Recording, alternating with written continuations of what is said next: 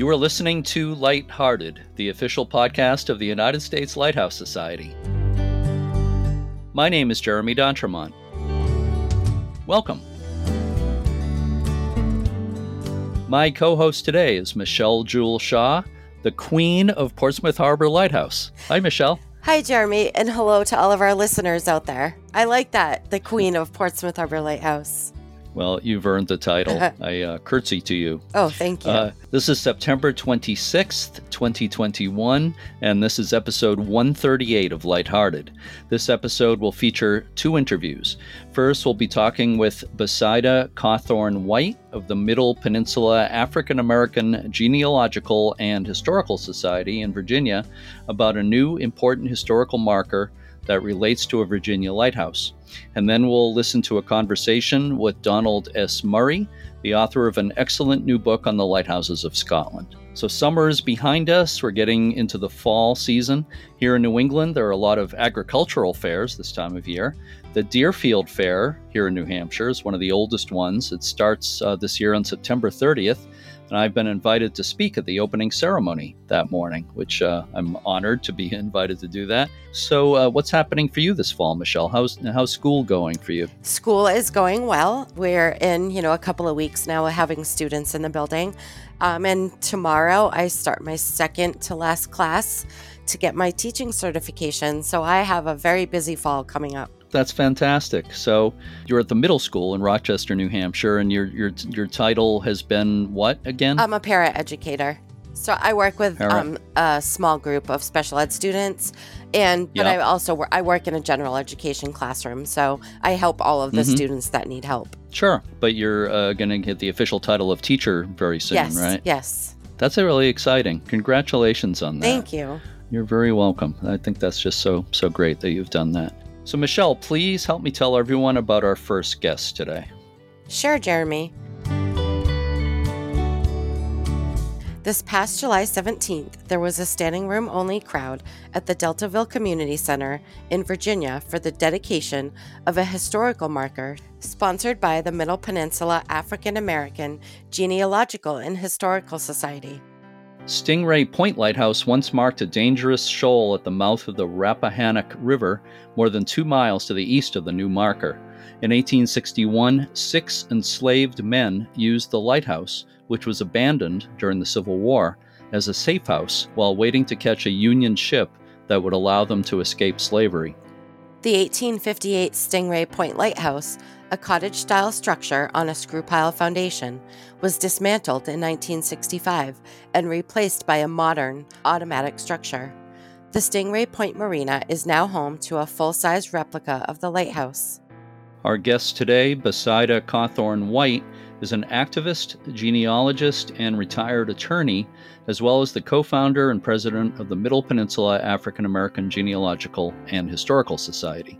Among her many honors, Ms. White was recognized during Women's History Month in 2020 by the state of Virginia as an agent of change. It was a real pleasure speaking with Besida White about this new historic marker. Let's listen to that conversation now. I'm speaking today with Besida Cawthorn White, who is the president of the Middle Peninsula African American Genealogical and Historical Society in Virginia. Thank you so much for joining me today, Besida. Thank you, Jeremy, for having me. It's a pleasure. So I do want to talk about the new historical marker, but I'm thinking that first it might be a good idea if you could explain a little bit about what your organization is and does. Okay, I'd be happy to. Our organization is Middle Peninsula African American Genealogical and Historical Society. It's a group formed about 17 years ago to encourage African Americans in our region to research and document their family histories. And so when we say Middle Peninsula, it's a particular section of Eastern Virginia that is near the Rappahannock River, near the Rappahannock River and the Chesapeake Bay in Eastern Virginia. And so that's our group.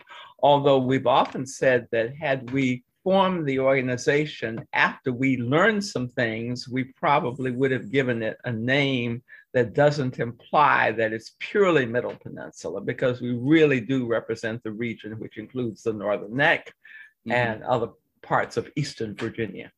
But that's Okay. what we do. And we Yeah. have people from all over the country are involved in our organization because they have roots in this area, or they come to learn of the many experiences we've had that we share on a monthly basis in our meetings. So let's talk about the historical marker that was recently dedicated. First of all, can you tell us the basic story? What is commemorated in the historical marker? The basic story is that in July of 1861, July 15th to be exact, 6 men who were enslaved in Middlesex County, Virginia, knowing that there was a Confederate Navy presence out in the Chesapeake Bay, went out one evening and hid out in the Stingray Point Lighthouse to flag down a Navy ship, in fact, the USS Mount Vernon, and they were taken aboard. They were sheltered. The Navy had to figure out what to do with these refugees. What happened is, I don't know whether you know the full story, but in May of 1861, somewhat similar thing had happened at Fort Monroe in Hampton. So Fort Monroe, despite the fact that Virginia has seceded from the Union, Norfolk was under Confederate control, but Hampton and Fort Monroe remained under control of the United States Army. And so that a General Benjamin Butler was the person in charge of Fort Monroe. And 3 men initially, followed by many, many others, presented themselves at Fort Monroe and said, "We are afraid, and this is what the Confederates are going to use us to do to the United States government." And so General Butler was trained as an attorney, and he thought about what he could do not to return these men to their enslavers under the Fugitive Slave Act. And so he developed a theory, contraband of war. So when it's war times and there's an instrumentality being used against you in war, then you have the right to seize that instrumentality. So General Butler saw these formerly enslaved men as contraband and said, okay, he could keep them. And of course, that opened the floodgates.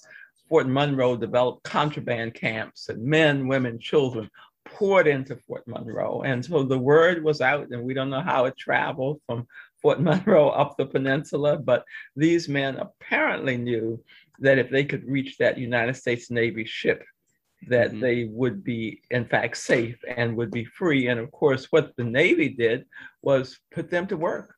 They were sailors. By September, they were in the Navy. And we've seen the payroll records. And so what's interesting is that's more than a year before Black men were in the United States Army, and almost 2 years before the United States colored troops that was actually formed. So it is, of course, the Navy apparently had always been more integrated than the Army. Well, this is a really, really fascinating history. So how was this brought to your attention, the particular story involving the lighthouse? Actually, most of us had no idea. About a dozen or more years ago, one of our members, whose name is David Talifero, told us the story. And of course, most folk in history, grade school history, learned about Stingray Point. And we learned about Stingray Point because we knew that Captain John Smith, who was associated with Pocahontas. Captain John Smith was stung by this ray and almost died. The native people, medicated him and saved him. And so that place became known as Stingray Point. And that's what we associate with Stingray Point. So we knew nothing else until David Talifero told us the story of her great-grandfather. So of those 6 men, David Harris, who was her great-grandfather, was one of them. And she said that she had always, all of her life, heard the story in her family oral history. What she had not known until she became a researcher was the importance of that Stingray Point action within the national narrative. And so, but she'd always known that, David Harris freed himself by turning himself into the United States Navy. And so that's how we learned of the story. In fact, I guess it's about at least 10 years ago now that Davelin arranged a field trip for our group to go to Deltaville, which is the area adjacent to the village adjacent to Stingray Point. And we had a chance to actually stand on the shore and look out at where the Stingray Point Lighthouse had been. I guess there's a modern light out there now. And then she arranged for us to also visit, there's a replica, an exact replica of the Stingray Point Lighthouse that's been created a couple of miles away that serves as an office building.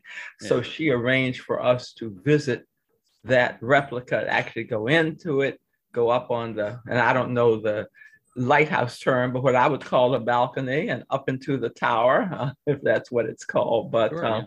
So that's how we learned of this just really remarkable feat that these men were able to accomplish.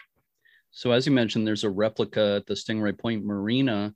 And was there any thought of putting the historical marker there, or maybe having additional signage there? Well, it's interesting that you should mention that. I think there is a small sign there that says this is a replica. Markers in Virginia, these state markers are administered by the Virginia Department of Historic Resources, which is a state agency. And so when you apply for a marker, you indicate where you think the marker should go. And of course, that's subject to, some other folk weighing in on it, like Department of Transportation and safety concerns and so on. But when we filed the application, we actually indicated that we thought that the marker should go adjacent to the replica, because we thought it would be interesting for folks to see the replica. Mm-hmm. But later on, we figured out that nobody would see it there. In other words, when you continue, going into the village of Deltaville and headed towards Stingray Point, in other words, you're headed down toward the bay, it's a one-way in, one-way out, and it's a destination. I mean, it's not somewhere that you pass through or pass by, mm-hmm. and few people go as far as the replica of the lighthouse, relatively speaking. Right. And so for that reason, we thought differently of it as the process was being put together, and decided that it should be where it now is. And of course, it's interesting. We, having abandoned the first place, then we went with the Department of Transportation representative and selected a second place. Well, it turned out that the second place, when they did all the checks they needed to do, had a right-of-way problem as far as DOT. And so the DOT representative recommended that the marker be put where it is. And we just love the placement. I mean, it is just, sometimes things just really work out the way they should. And so actually there are two Captain John Smith markers. And of course, the Virginia Marker Program was formed in the 1920s. And so they've been putting markers for years. And so originally there was a Captain John Smith marker put about 8 miles from Deltaville and Stingray Point.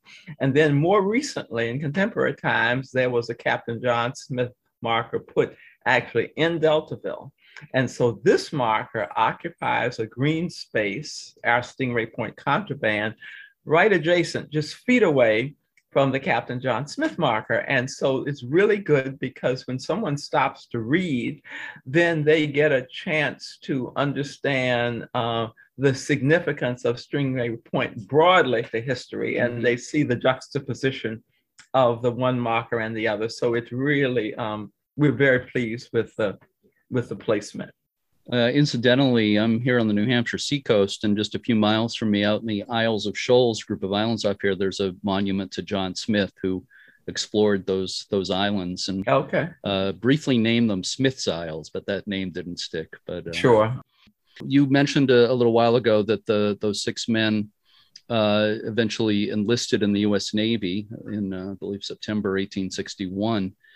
Do we know anything more about what they experienced in the years following that, what their Navy experience was, and also what happened to them after the war? Yes and no. Mm-hmm. We have been able to see Navy records on a limited basis on all six of them. We have some concepts of the ships on which they served. I think one of them may have been on 3 or 4 different ships during the war. One actually did his time in the Navy and then joined the Army. And so we know a fair amount. And of course, this is in the official Navy records at the National Archives, in the National Park Service records. We know something about the Navy careers of each of the 6 of them. Know more about the Navy careers of some than others. But each of the 6, what we don't know, and it is truly remarkable, we don't know about the afterlife. In other words, what happened after the Civil War. David Harris, who is the one of the 6 whose family brought the story to our attention, he's the only one who seems to have come back to Middlesex County, which is, Deltaville is in Middlesex County, and became a very, very productive member of the community, landowner, early member of the first Black church in the neighborhood. And in fact, some of his descendants still own some of the property that he acquired doing Reconstruction. And so we know a lot about David Harris. And what's interesting is that we don't find, so David Harris has a pension file, and Civil War pension files are just treasure troves of information, because so much information was collected, probably that was unnecessary to determine one's eligibility for a pension. But because they collected so much information, then it's family history, community history, and there's so much there in a pension file. So David Harris has a pension file. His wife has a widow's pension file. So we learn lots about him and the community. We do not find a pension file for anybody else, not the other 5. And of course, I don't know whether you're familiar with the fact that the 1890 federal census was largely destroyed. Just a few counties are left nationally. However, there is an 1890 veteran census, and we find, again, David Harris is the only one that appears in the veteran census. So we don't know what happened to the others. We put together a research team of fairly experienced researchers, and for over a year, we really thought, when the marker was approved, and it took about a year to get it installed, we really were confident that we would find the descendants, at least, of some of the other 5. Right. But that's not been the case. And of course, we will continue to look, because our interest is whetted. We really would like to, it's just so bizarre that 5 people disappear. We know as researchers that sometimes you just can't find somebody anymore and they disappear, they drop out. But 5 of them, we've not been able to find them after the Civil War. A question just occurred to me about how old were these men when this incident happened in 1861? In part, we don't know. My recollection is that David Harris, about whom we know a fair amount, was probably in his late teens. I'm not looking at it, but probably about 19 at the time. By and large, we do not know. I think that someone is listed as 30, one of the other 5 in the Navy record, but we have limited information. We do know in the Navy record, it says who enslaved each of them. And it's another interesting piece is of the 6 men, there's David Harris, one is Alexander Franklin, and then the other 4 all have the surname Hunter. And so, of course, that makes you wonder what connections. And the 4 Hunters, though, are not enslaved by the same enslaver. Of course, it's all in the same community. And then recently, we found an article in the New York Herald that's dated just a few days after the Stingray Point incident. It may be dated the 20th of July, 1861, in which Alexander Franklin was interviewed, and he indicates that the Hunters are brothers. And so we have no further information than that. But it's just an enigma. We really have found little information about the other 5 sailors. I read in a couple of articles about the dedication, and you sent me the program, which I really appreciate. And I read something about something called libation that was done as part of the dedication ceremony. Can you explain what that is? Yes. In many West African cultures, libation is poured at the beginning of any undertaking. In other words, if we're starting out on a trip, if we're beginning a venture, or whatever it is we may be starting, then the idea is that the presence of the ancestors is invoked. And so it's a spiritual piece that the ancestors, those gone on before, are being asked to assert presence in a spiritual sense. Mm-hmm. And it asks to look with favor upon that which is to be done. And that is a practice in many, many West African cultures. And so, again, most of us, in Virginia, our families, Black folk have been in Virginia for so very long that many African retentions we have missed. But as we have learned our culture and recaptured, so to speak, then the pouring of libation is something that many of us always do whenever we begin something. So that's what that's about. And you're actually pouring what could be spirits onto the ground, or water, or whatever that liquid is. And it's typically poured into the ground. And of course, when we do it inside a building, then we have a vessel that we pour into, and then we go out and get it back to the earth afterward. The Stingray Point, we thought, okay, so we are outside, but if we pour this right here, we're going to make mud where somebody's going to slip and fall. So I think that we take license here and we pour it into the bowl and then into the ground. So that's what we did. But that's what we're invoking, the presence of the ancestors. And it's so funny. Newspapers publish things that are not always correct. So in one newspaper, what was published was when I had spoken, we had revoked the presence of the ancestors. And I thought, well, revoked, not exactly revoke, but invoke. But I hope you didn't revoke them. Yeah, somebody may be wondering what on earth, and did she really say that? No, she didn't. Or they didn't, right. They didn't know the meaning of the word, maybe. So, well, that's beautiful. It's a beautiful tradition. I love that. So, and as I believe you mentioned earlier, you had descendants of David Harris there as part of the event, right? Did they actually, they were, I think, involved in the unveiling. Is that right?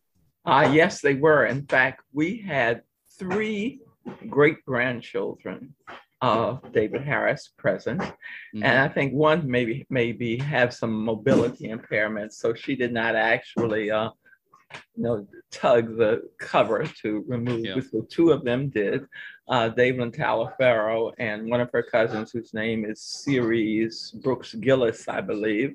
They were the 2 that actually removed the cover from the marker.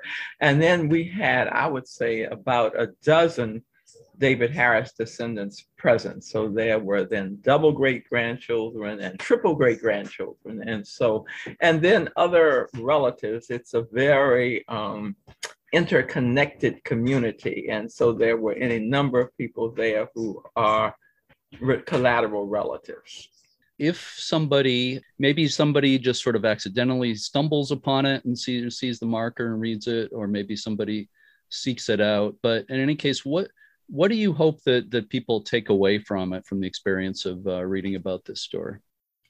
Well, aside from, first of all, getting some concept of Stingray Point, I was talking to a person who from a different part of Virginia. And when I first said, in Virginia, 4th and 7th grade Virginia history is where they taught such things. At first I said, you probably learned about Captain John Smith. And at first she said, no, I didn't. And then as I started to talk about Captain John Smith being stung, she said, oh yeah, I do remember that. I said, but you didn't learn, about the Stingray Point contraband. And no, she didn't. And so just the fact that folks learn that piece, we get a sense that we didn't get the full history. But the other piece I think is important is we think of enslaved people being freed through someone else's action. And I'm sure there was some of that. I mean, we know Robert Carter manumitted about 500 people, and, somebody freed the enslaved people in a will. But oftentimes, enslaved people were freed through their own actions. Mm-hmm. We look at all the runaways. We look at all the now, and we probably didn't know about the contraband who then freed themselves. And so I think that's just a wonderful takeaway point, that we learned that folks took their own futures into their own hands and acted. Yeah, that is really, really an important aspect of it. And, a story like that, it's a window into history, of course. And you talked about some of the context of it, and hopefully it will whet people's appetite to learn more about this. And that's really one of the neat things about studying lighthouses. There's so many aspects of history related to lighthouses, and this being one of them. And that's one of the things I really love about studying lighthouses, because it's not just the lighthouses themselves. There's the stories of lighthouse keepers and their families that are absolutely fascinating. And, there's some interesting stories of African-American keepers in the Chesapeake region. The first African-American lighthouse keeper in the country was at Cape Henry, Virginia. Oh, really? Yeah. So there's some fascinating history in that region.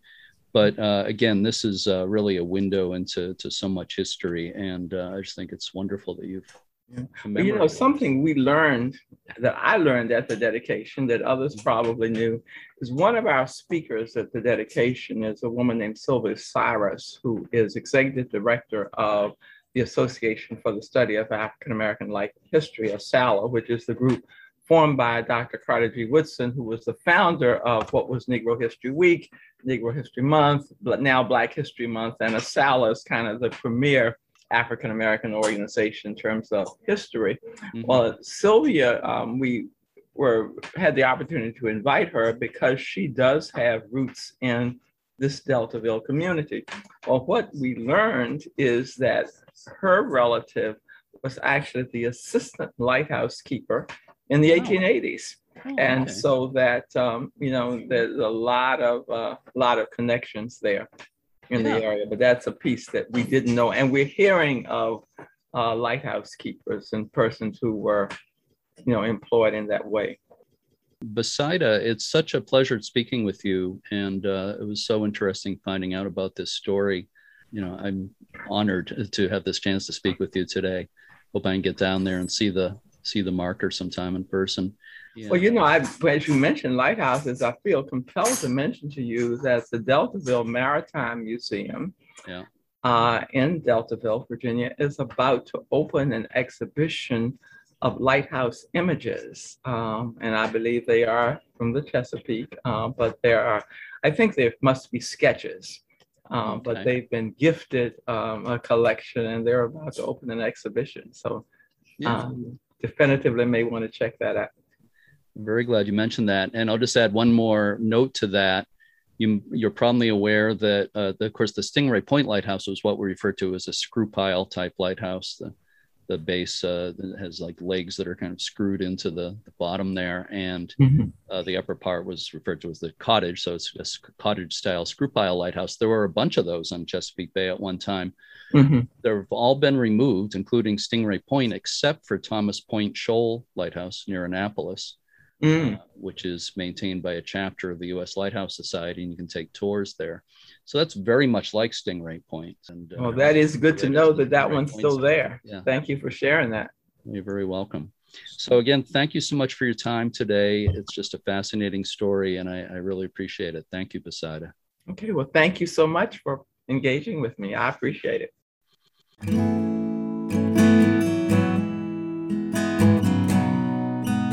The Middle Peninsula African American Genealogical and Historical Society has a website at mpaagenealogicalsociety.org. There's some interesting history and genealogy resources on the site. We have a second guest today. Michelle, please help me introduce Donald S. Murray. Donald S. Murray was born and raised in Ness in the Isle of Lewis in Scotland.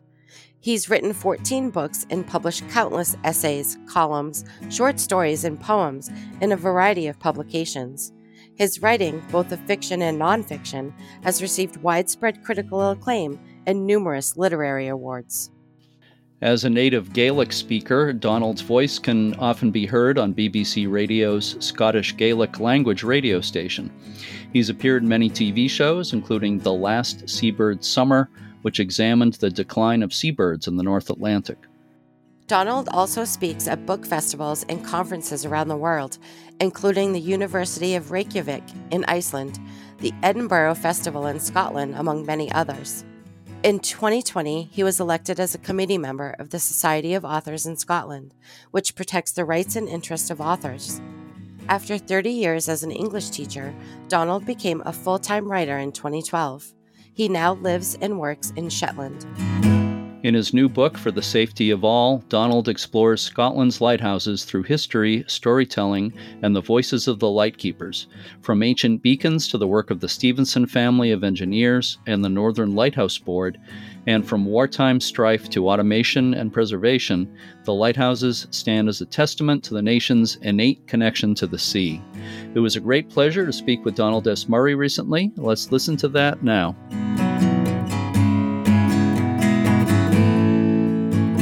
I'm speaking today with author Donald S. Murray, and he's at his home in Shetland. I'm here on the New Hampshire seacoast. We're speaking through the magic of Zoom. Donald has written a really wonderful new book called For the Safety of All about the lighthouses of Scotland. Thanks so much for joining me today, Donald. It's a great pleasure. It's always a pleasure to speak to people on the other side of the Atlantic from me. Likewise. I personally got to visit the area around Edinburgh and the Firth of Forth in 2017 when I was with the U.S. Lighthouse Society tour. I really gained an appreciation for the lighthouses in that area, lighthouses of Scotland. We even got to visit the Northern Lighthouse Board office in Edinburgh, and they gave us a presentation. So it was a really great experience. Yeah. I want to go back and see more of Scotland, see more of the coast, and your book certainly makes me want to do that. It's a beautiful book. The whole package is just great. Your writing, the fact that it's not just about the history, but it's kind of a personal journey as well. The design of the book, all the illustrations and everything, I just highly recommend it to everybody listening. So before we talk more about the book, I want to ask you what I think is kind of a simple question, but you're a native Gaelic speaker. Yeah. Can you tell me how to say lighthouse in Gaelic? Yes, that's very easy. Tyhollish is how we would call it, at all times. And the one that I grew up on was, normally they would call it the Butterlewis Lighthouse, but most of the locals called it Rua Rohanish, Well, I'm not going to try to say that, but it's a beautiful, beautiful language. Thank you for that. What led you to write a book about lighthouses? I'd always been interested in them. I think I first picked up a book about lighthouses when I was in my 20s. And I remember reading that with great interest. It was all about the Stevenson family. And of course, I read Bella Batter's book, The Lighthouse Stevensons, too. But I suppose, the greatest part of my inspiration was geographical. I stayed not far from the Butterlewis Lighthouse, which was just along the coast from me. And every time we went down the family croft, that's a strip of land that went down to the sea, I could see very clearly the lighthouse up on the peninsula there. So it was a major part of my life. All the other houses tended to be built in the same period, all the other buildings, from about the 1950s onwards. So there was something actually quite surreal about the lighthouse on the horizon. It was an amazing building, an amazing structure. From another time. Yes. Yeah. So lighthouses entered your consciousness very early on. Yeah. And you've visited lighthouses a lot in your life? I have, and sometimes just by chance. I stay in Moment in Shetland, and I look out my window just now, and I can see Bressan Lighthouse just outside the window. I stayed for a while in Stornoway, and there's a lighthouse there. I stayed on the island of Benbecula, and there, flickering through my window every day, when I stayed there for over a decade, was the Monaghan lighthouses. So I think, they've been following me. Occasionally I suffer the delusion that they've been haunting my existence. And again, as part of my ancestry is Tiree, where Skerryvore Lighthouse was probably one of the most impressive.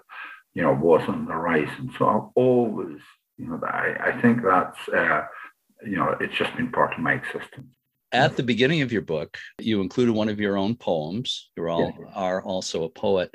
The poem is called Exile, and it kind of speaks to your personal connection to lighthouses.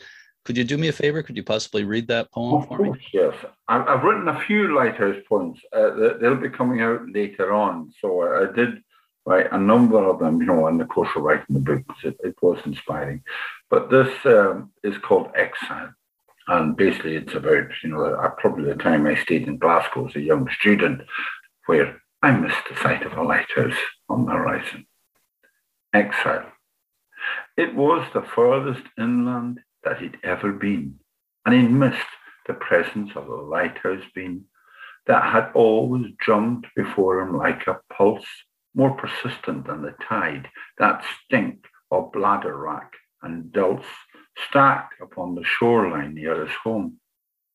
Without the radiance of that tower, he often felt alone and longing for the cleaving of the wind, the cliff top on which that structure stood, where as a child he'd stop and tap out imitations of the rhythms of its light, flashing white every 5 seconds into immeasurable night.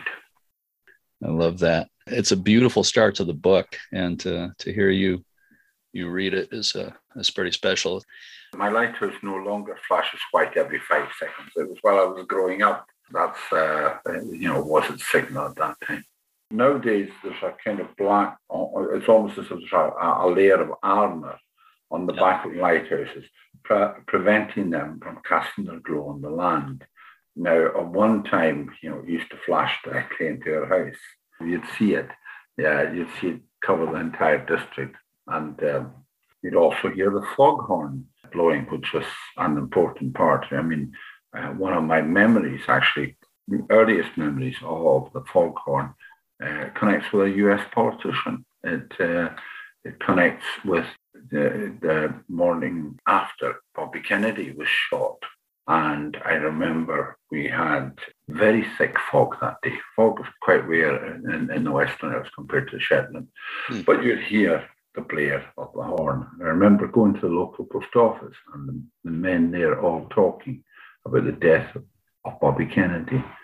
And underneath that, you would hear the drone of the foghorn, which was kind of underlying the sadness of the event. So that's one of my early memories of the Butterlewis Lighthouse. Yeah, it can be a mournful sound. There's no doubt about that. Yeah. I think a lot of people see or think of a foghorn as a comforting sound. Yes. But it's definitely got that mournful quality to it too. Yes, yeah. I think particularly that day, because the atmosphere was, there was that kind of darkness on the world, Sure, absolutely. I remember it very, very well. So let's move away from the personal side of things for a little bit, but and talk about the lighthouses of Scotland in general. Of course, anybody who's studied lighthouses, and that includes a lot of our listeners, anybody who's read about them at all, knows about the Stephenson family of engineers in Scotland who designed most of Scotland's lighthouses. What made the Stephensons so important as lighthouse designers and engineers? Not only did they have an idea of structure and architecture, they also had imagination. And so, for instance, you'll get Greek and Egyptian influences in some of Scotland's lighthouses. In Arnamurchan, you have Arnamurchan lighthouse, which I imagine is quite a hard word for Americans to say. You have the Egyptian influence. So I think in that family, you can see why it produced Robert Louis Stevenson, why it produced other writers since then. There is an imaginative quality about them, which you don't tend to get in lighthouse architecture elsewhere. Predominantly very practical, pragmatic buildings. And what I think you find with the Stevensons is you have a degree of artistic flair in their creation. I completely agree with that. You devote a chapter in the book to the Museum of Scottish Lighthouses yes. at Kinnaird Head Lighthouse in Fraserburgh. Yes, I did. I believe, actually the largest collection of Fresnel lighthouse lenses in the world. It is, and it's remarkable in lots of ways. One of the pictures I have there has all these lenses around the place, and there's something quite Doctor Who-ish about it. It's quite a surreal place to go to with all the lights in. But it is also very, very informative. I found that, the people working there, Linda McGuigan, who's the museum manager, and Michael Strachan and Michael Cruikshank, about the three most informative people I had about the lighthouses that I met during all my time writing this book. They were incredibly patient, incredibly good. They took me around Kinnaird Head Lighthouse, and I went up the steps of the lighthouse, and they had the old equipment there. It was like stepping back again. I interviewed Linda McGuigan and Michael Strachan for my podcast, and I totally agree with you that they're really nice people and so knowledgeable and so generous with their time. They actually, Linda used an iPad and actually gave me a little bit of a tour of some of the museum on Zoom, which is a lot of fun. Also in the book, you devote a chapter to Bell Rock Lighthouse, very iconic. Really, in some ways, the granddaddy, I would say, of Scottish lighthouses, and the oldest standing, what we might call a wave-swept tower, a sea-washed tower, rock lighthouse. Really spectacular. I don't mean to answer this question for you, but what's so special about Bell Rock Lighthouse? Well, again, it is partly its history, and when you go to town of Arbroath and you see the signal tower there, and that's part of the. That's part of the whole atmosphere and the environment of that lighthouse. There's so much that's distinctive there. I met a man called Lawrence Tulloch who worked there for a number of years in Bell Rock, off and on. And he told me, not only about its majesty, but also about its sometimes its failings, how it's quite cramped of all the lighthouses. In some ways, the most traditional and backward of all the lighthouses. But the fact that this structure has survived all this time, and there's a picture there of the base in my book, there's a picture of the base of Bell Rock Lighthouse, and there's barely a fissure in the rock. So it's a fabulous creation. How they did that back then.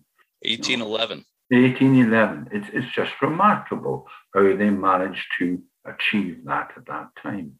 Given the limitations that they had on technology, it's truly astonishing. It is absolutely astonishing. It's mind-boggling, really. Yeah. And you mentioned the signal tower, which is a museum now in Angus. The what would be called the shore station for Bell Rock Lighthouse. They would send supplies out from there. They would communicate back and forth with the keepers and so forth. I interviewed Caroline Taylor from the museum for this podcast. And that's another place I really hope I can visit sometime. Could you say just maybe a little bit more about the significance of the Signal Tower Museum? There's a number of signal towers I've been to. I'm probably more familiar with the one in Tidee. They also have a signal tower there where the light keepers used to find out if they had fathered a son or a daughter by hoisting up either a pair of pants or a skirt. Clearly, it was a way of communicating with people at a time when unlike today, they didn't have Zoom or the internet or even the telephone. So it is remarkable, and the whole structure is remarkable. Before we started the interview here, we were chatting a little bit, and one of the people we talked about is Ian Duff. So I think we have a mutual friend in Ian Duff. He's a former lightkeeper in Scotland. I interviewed him for this podcast. I met him in 2017. I was there with the U.S. Lighthouse Society tour, and Ian actually spent a couple of days with us and talked to the group. And just what a treat to hear firsthand stories of lighthouse keeping and so forth. I was very fortunate, and he gave me a wonderful story, as I say, of the helicopter on Skerryvore. Ian told me that story when I interviewed him for the podcast, but for people who might not have heard that, could you give a synopsis of what happened that time? I thought you might ask me that. So there was a friend of his, one of the light keepers was actually injured. Ian and his friend Gordon MacDonald, they had to take, there was a small helicopter arrived to take this injured keeper off from Skerryvore. Now, I know Skerryvore, and it's there's only a small helipad. And when they landed on the helipad, a wave came along and damaged the helicopter. They had this astonishing problem. They had to make sure, for instance, the pilot was all right, was on and the injured man were okay. And then they thought, if we don't lash down this broken helicopter, then they're going to lose the equipment. So they lashed it down initially, called up, another helicopter was sent out, and this is way back in 1978. And they fashioned this extraordinary cradle or rope in order to carry the smaller helicopter back to their base in Oban. So it was kind of miraculous, to create this cradle or rope and carry it about. And they had to make sure that all the ropes were of the same length. Otherwise, there could have been two helicopters down, So it's an extraordinary tale. And when you consider, of course, the weather that affects places like Tidey, it's amazing. It's almost miraculous that they achieved that rescue. Of course, this was at Skerryvore, and Skerryvore is another one of the really iconic lighthouses of Scotland. Yeah. Anything else you'd like to add about Skerryvore? What stands out for you? Well, again, I have family connections, so I'm slightly biased. My mother was brought up for a while in Ballymartin and Tidey, so among my very early memories was her talking about the lightkeepers' cottages at Hynish. But I have stayed on two occasions, and also Skerryvore itself. Aesthetically, virtually every lightkeeper in private conversation will say to you, what's your favourite lighthouse? And they'll all say, for aesthetic reasons, Skerryvore.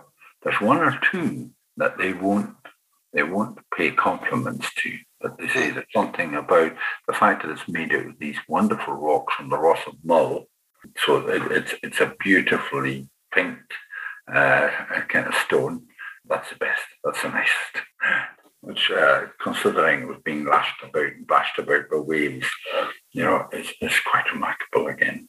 Ian Duff talked about being there in rough seas, high seas, and so forth, storms. And he loved to look from the top of the lighthouse down at the high seas. It must have been quite an experience. It's a beautiful setting. Tidey is a quite low-level island. It's probably, I think, historically speaking, it's the warmest place in Scotland. So it just catches the Gulf Stream. The temperature is quite warm, but it's got this wonderful setting. There's Mull on one side. There's mountains of Mull. There's the mountains of Brum, and also Skye, almost framing the island. Mm-hmm. It's now the surfing capital. My grandfather would be turning in his grave if he was discovered that it's now the surfing capital of Scotland. They call it the New Hawaii. So you can imagine Beach Boys songs being sung in great abundance. Wow. I had no idea.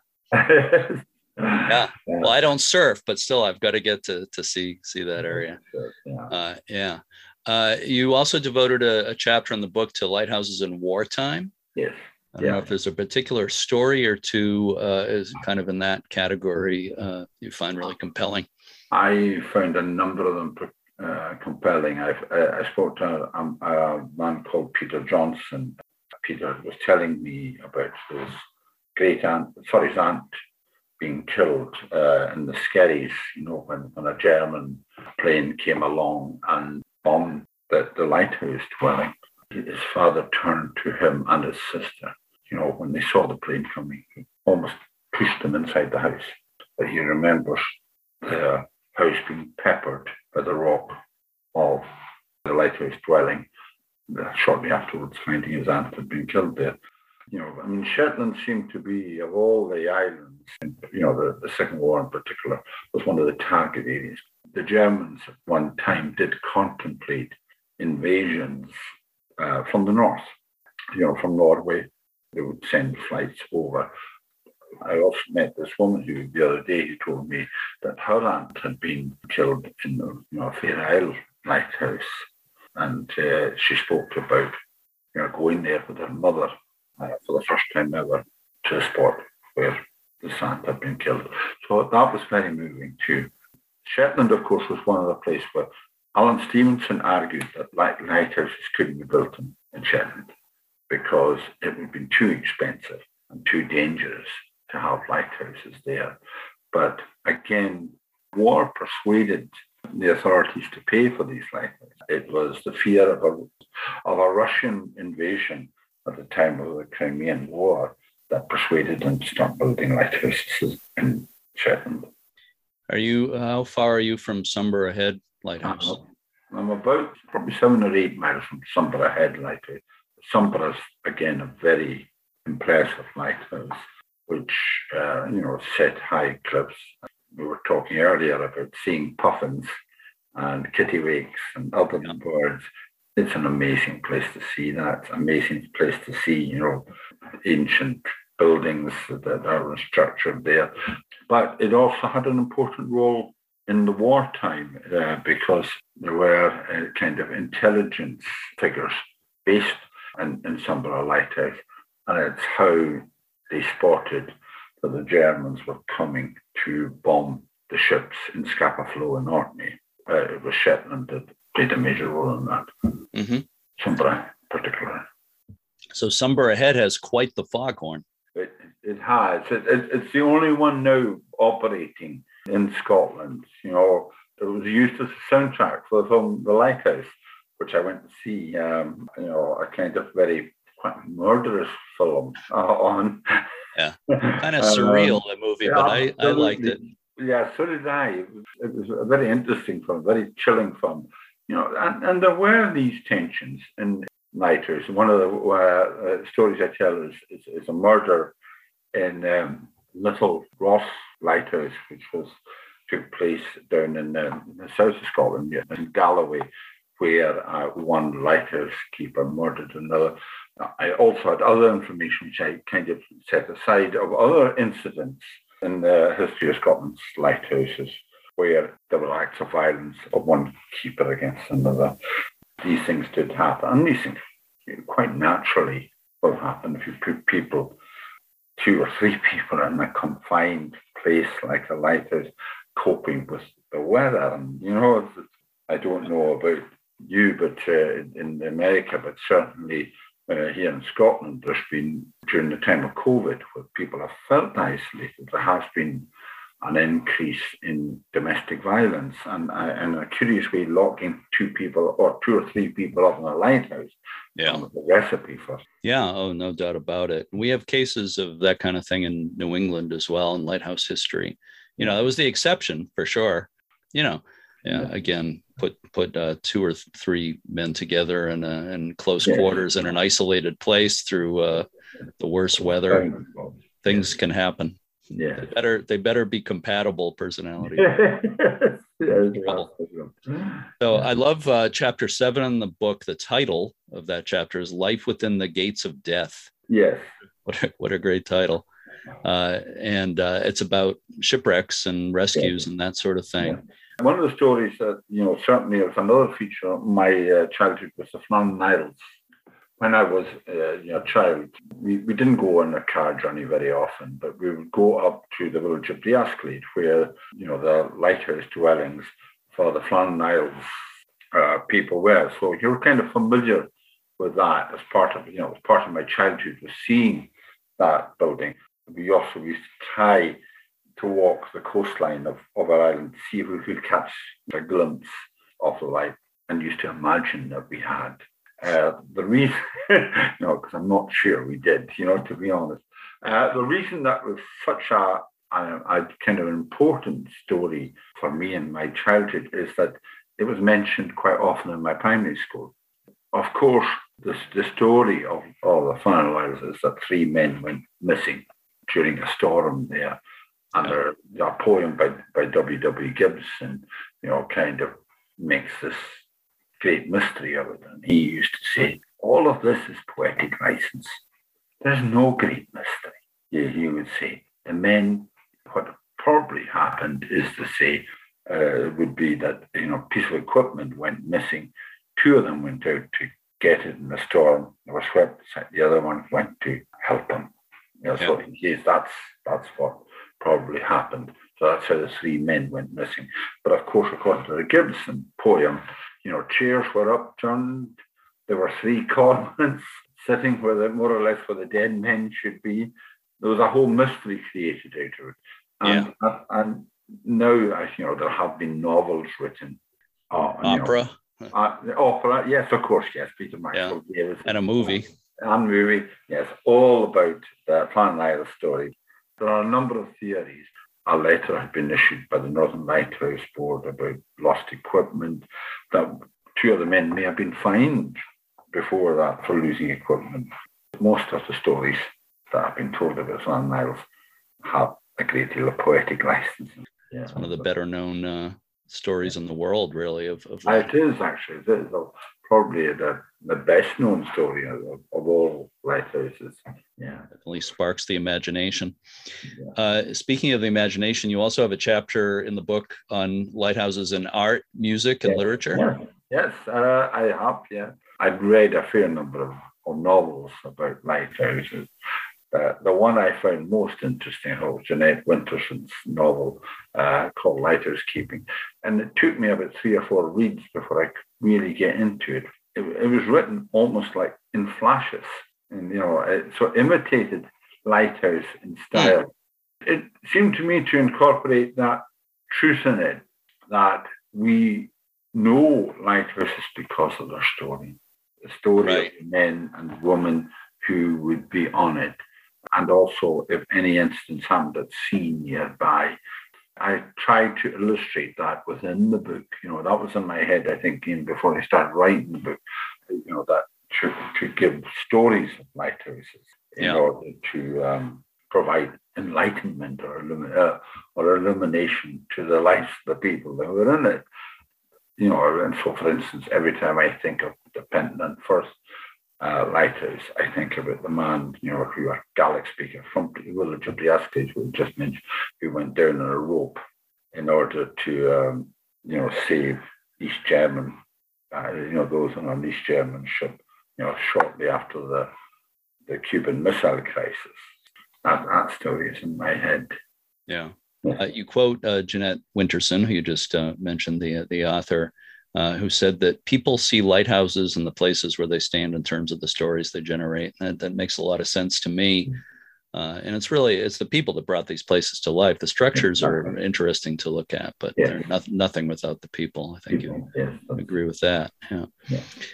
The thing that has changed lighthouses drastically in recent years is the removal of the people, of course, automation of lighthouses. How do you feel about that? Is that good or bad, automation? I think everyone I spoke to certainly think that something has been lost, through automation. Yeah. There are always limits in how technology observes.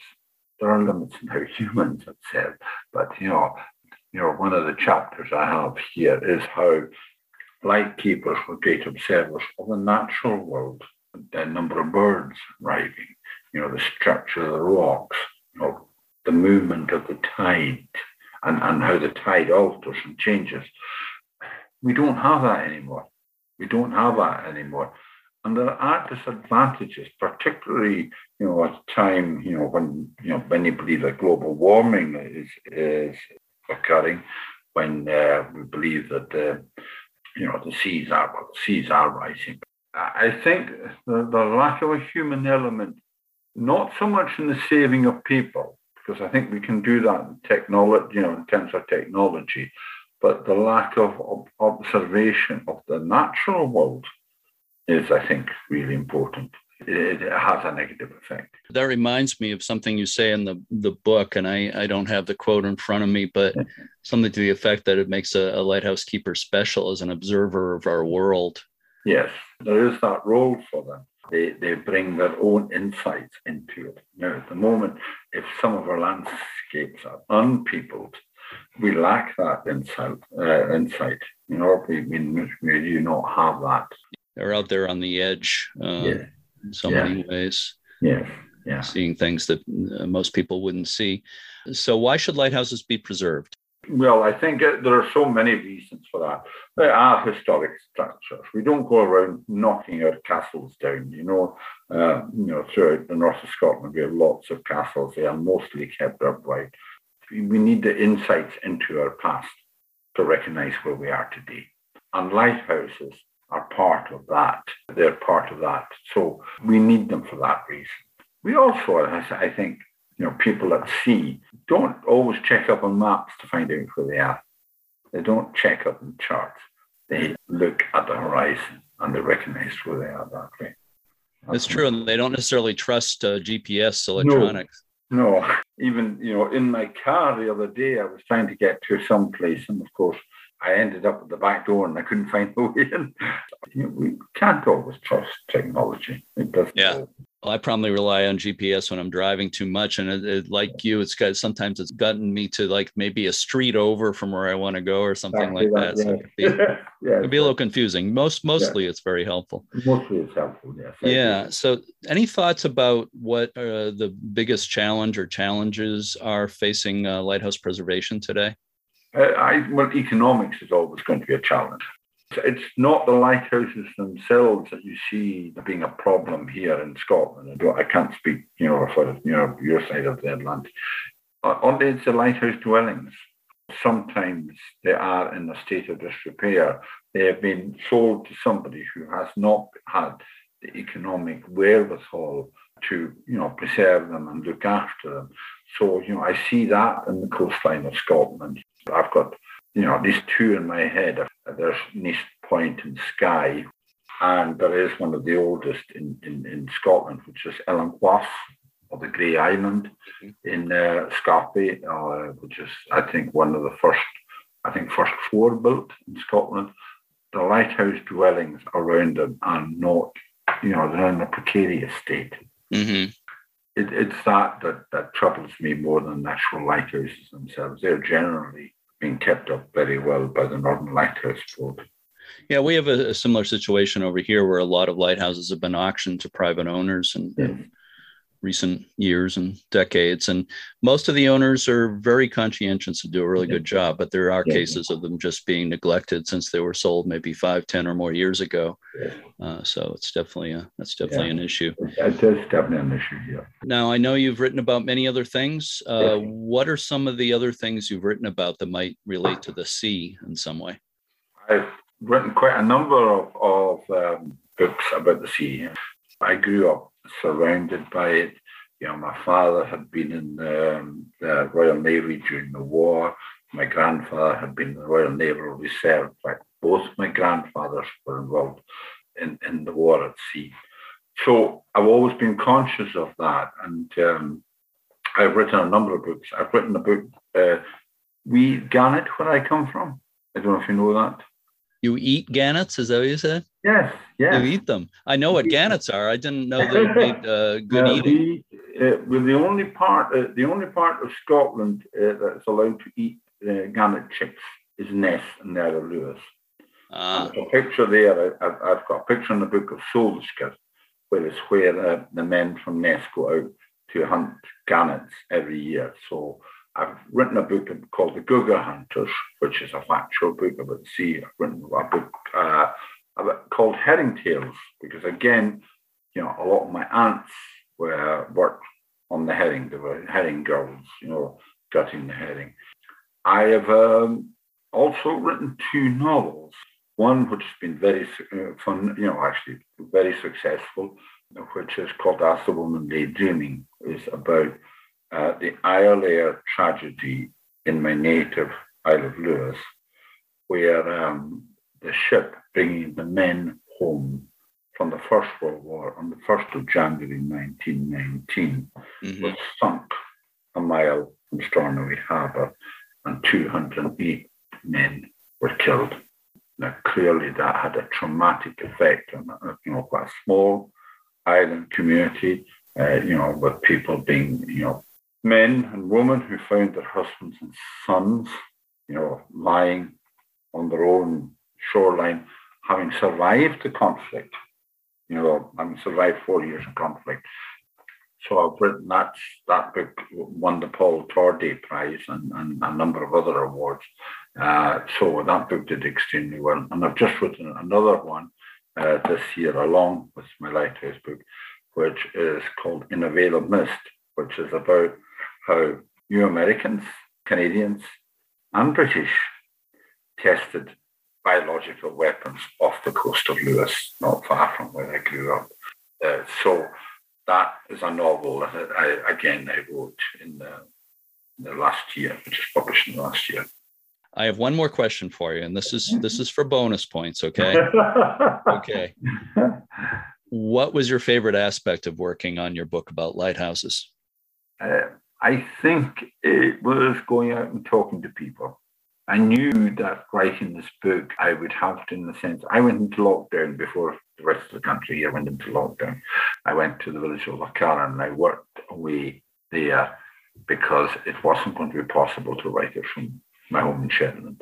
That was inconceivable. I had to be in a position where I could easily travel. So I did that. But there were real pleasure in speaking to people, all those I spoke to on the phone, the life keepers who named and mentioned, men like Peter Johnson, who was just wonderful company too, just going out and talking and walking around with people. That's always a delight. And as I say, I think in order to be a reasonable writer, it certainly helps to be a reasonable walker. Yeah. there is a rhythm to a lot of the time I get my best ideas away from the laptop screen. It's when I'm out walking. Yeah, I completely understand that.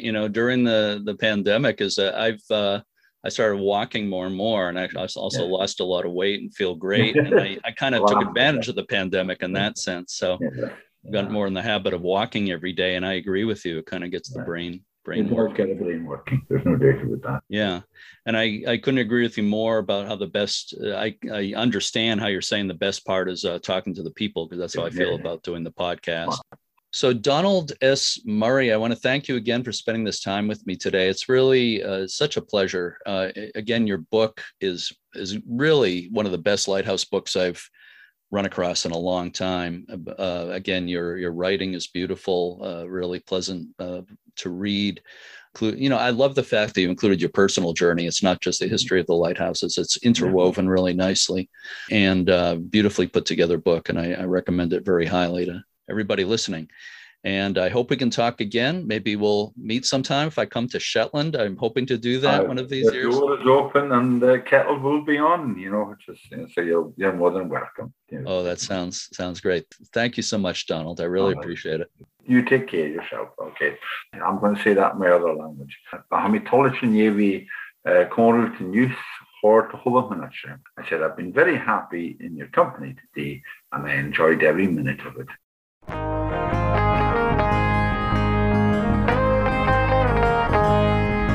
You can learn more about Donald S. Murray and his books on his website at donaldsmurray.co.uk. His book For the Safety of All, The Story of Scotland's Lighthouses, is available from Amazon and other online booksellers. As always, we thank everyone associated with the U.S. Lighthouse Society and its chapters and affiliates. Check out uslhs.org to learn more.